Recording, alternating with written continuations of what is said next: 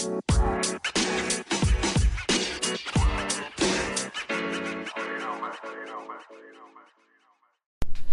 you with a narcissist because you were codependent? Is codependency something that you struggle with? You see, a lot of times when people talk about narcissism and they view the partner of the narcissist, we normally group them in a category of being codependent on the narcissist, being codependent of what's actually happening, what's going on in the relationship. And sometimes people don't realize how much that codependency changes their mindset, changes the thought process of the things that they're thinking. This normally develops those stories and those thought processes that end up infiltrating their minds based on the narcissist, based on their upbringing or whatever it might be, that end up telling them the wrong story, that end up telling them the wrong thing that's actually going through their head. So I want to talk to you really quick about codependency and narcissism, and we're looking at the book again, The Narcissist in Your Life by Julie Hall. And one of the things, it gives several different examples here that I want to kind of walk through and kind of explain to you a little bit.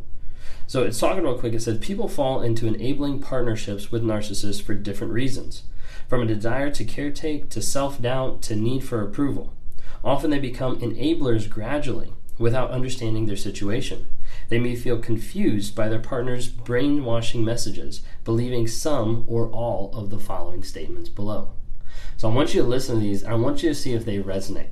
If they resonate, put a comment down below so that other people know they're not alone. Like, there's more things that are going on here. I want people to understand what's actually going on when we're talking about narcissism and we're talking about codependency. All right, number one, I am causing him or her to act this way.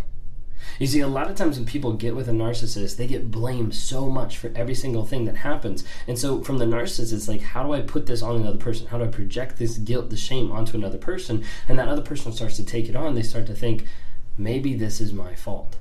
Maybe I caused them to be this way. And especially when they haven't seen it, or they've been love bombed or gaslit for such a period of time, they start to think, maybe I'm the cause of this. But in reality, it's not that you're the cause of it. You weren't there when they were born. You weren't there throughout their upbringing. And that's typically what is driving and motivating and bringing about narcissism. But so oftentimes people want to attribute their own thoughts, their own opinions to it, saying, maybe I'm the one causing it. You're not. Number two, I'm unfair, angry, or cruel. A lot of times it gets put back on the other person that they're the narcissist, they're the abusive one, and they start to wonder, like, okay, well, I did react that way. I did yell at them that one time. I did respond this way and this way. And in reality, typically what someone is going through is reactive abuse, where the narcissist is pushing you and pushing you and pushing you to get you to the place where you snap and you respond. You scream, you yell, you punch back, whatever it might be. And that's when they're like, see, I got you. You're the abusive one. You're the mean one. You're the cruel one. But you have to look at what's actually leading up to that. What's actually transpiring until it gets to the place where you lash out and you respond that way. A lot of times it's the narcissist prompting reactive abuse. Another one that people think of a lot of times, if I weren't so stupid, selfish, needy, unattractive, then maybe they would love me.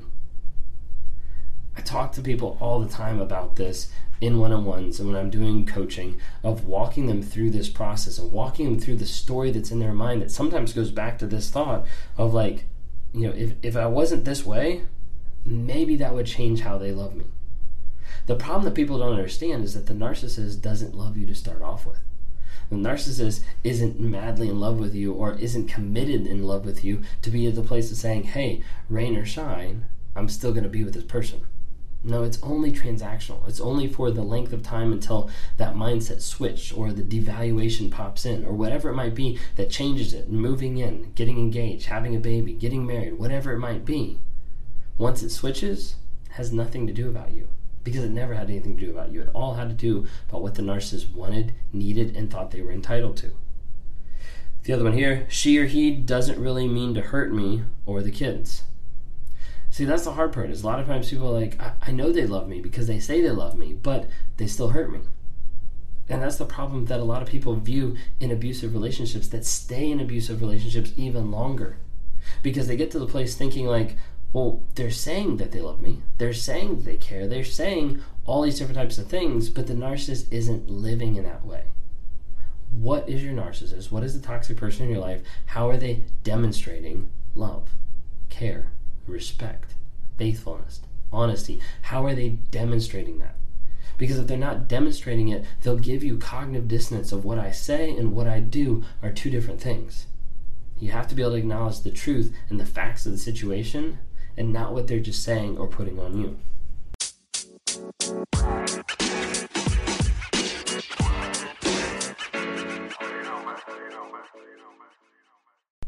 Another one that says here is, deep down the narcissist loves me, but doesn't know how to show it. That's a big fallacy for a lot of people that are codependent, thinking like, hey, they just love me. Like, it's okay. This is the best they know how to show love. Like, this is their version of love. It's not. Because that's not what love is based on. That's not what love is even about. So many times people get love so skewed when they're talking about narcissism, is they think narcissists love themselves so much. Like, that's not the case at all. They're in love with the mask. They're in love with the facade that they put out there, but they're not in love with themselves, because if they actually had proper self-love, they would start working to heal, grow, and change themselves, and they don't. One that's huge. All relationships are difficult like this. I know a lot of people that think this. I know a lot of people in Christian circles that think this, because they see other relationships and like, that person has it better. Maybe I'm just struggling. Maybe this is just how life is going to be. And they start resigning themselves to that struggle and to that relationship. Things will get better when we get married, have kids. The hard part about this is sometimes this happens with codependency, sometimes it happens with narcissists. For me, there's an aspect of thinking, hey, when I get married, when we finally commit to this and we get married, maybe I'll be better. Maybe that'll fix me. Maybe that'll fix the cycle of going from girl to girl to girl. And it didn't. Not at all. And the thing that people need to understand from the codependency part is that that's not going to fix someone who's not committed. That's not going to fix someone who's already lying. That's not going to fix someone who's already abusive. All it does is it locks you in longer into that type of relationship. So be very, very careful. If you're experiencing that already with someone and you're thinking, maybe this will get better with marriage. That they're just worried about commitment. They're just afraid of that. All that kind of stuff. Being afraid of commitment doesn't make another person abusive. Being afraid of commitment doesn't make another person a liar. So be very careful with that thought process, because it can lead you down a dark path that you don't want to go down. Another person put here, another thought is, if I change, then maybe he or she will be happy with me. Is that you? Have you thought that thought before? Because if you have, I want to ask you something. The time that you've been with a narcissist, 6 months, 5 years, 20 years, how much did you change? How much did you modify, adjust, self-sacrifice, change your behaviors to meet them? To be the perfect person for them, to make it happen the way that it was supposed to happen? How many times did you change? And then the question is, how many times did they change?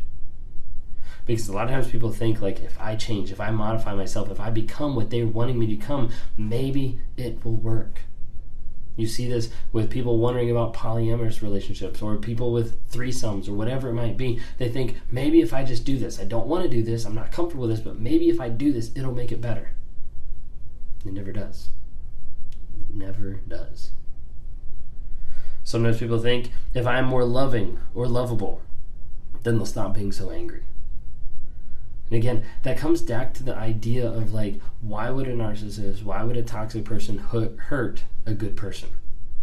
Maybe if I look better, if I'm more loving, more lovable, maybe if I'm a better person for them to see, maybe if they see the good that's inside of me, maybe they'll change.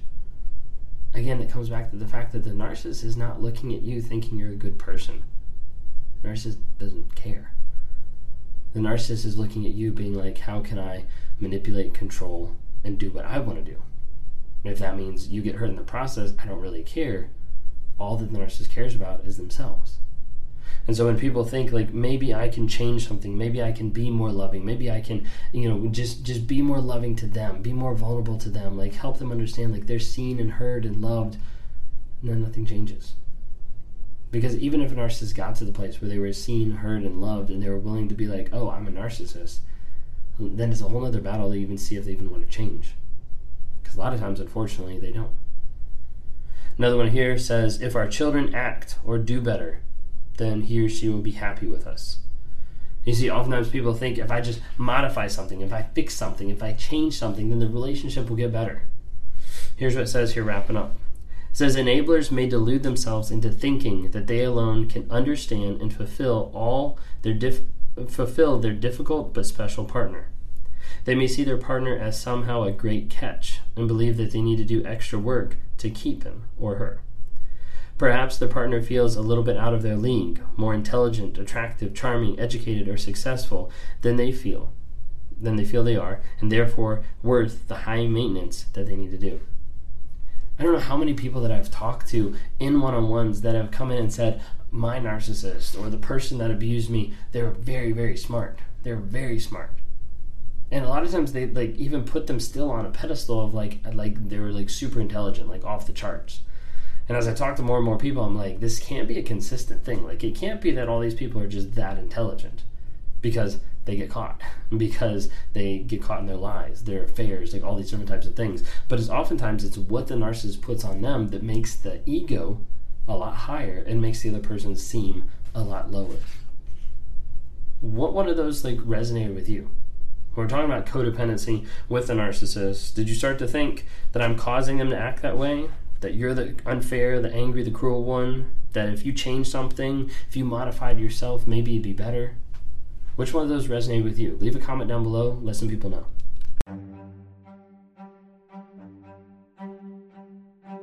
Hey, I hope you've enjoyed these episodes. I love interacting with different people. If you're interested, reach out to me sometime through my website, Raw Motivations. Would love to interact with you. Either send us a message there, schedule a one-on-one so I can talk to you, try to work with you through whatever you're going through on life. Whether that's a relationship, narcissism, whether that's just life, trying to get from one step to the other and trying to figure out how do I break out of this mind fog of what's going on.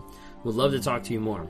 Would love to see you guys reach out and comment and like on different things. We've got Instagram, Facebook, and TikTok. Would love to see interactions there. And as you're listening to this, go ahead and rate us. Give us a couple ratings just to help promote this message to other people so other people can have positivity in their lives as we're trying to grow, change, and help other people find that awareness as well.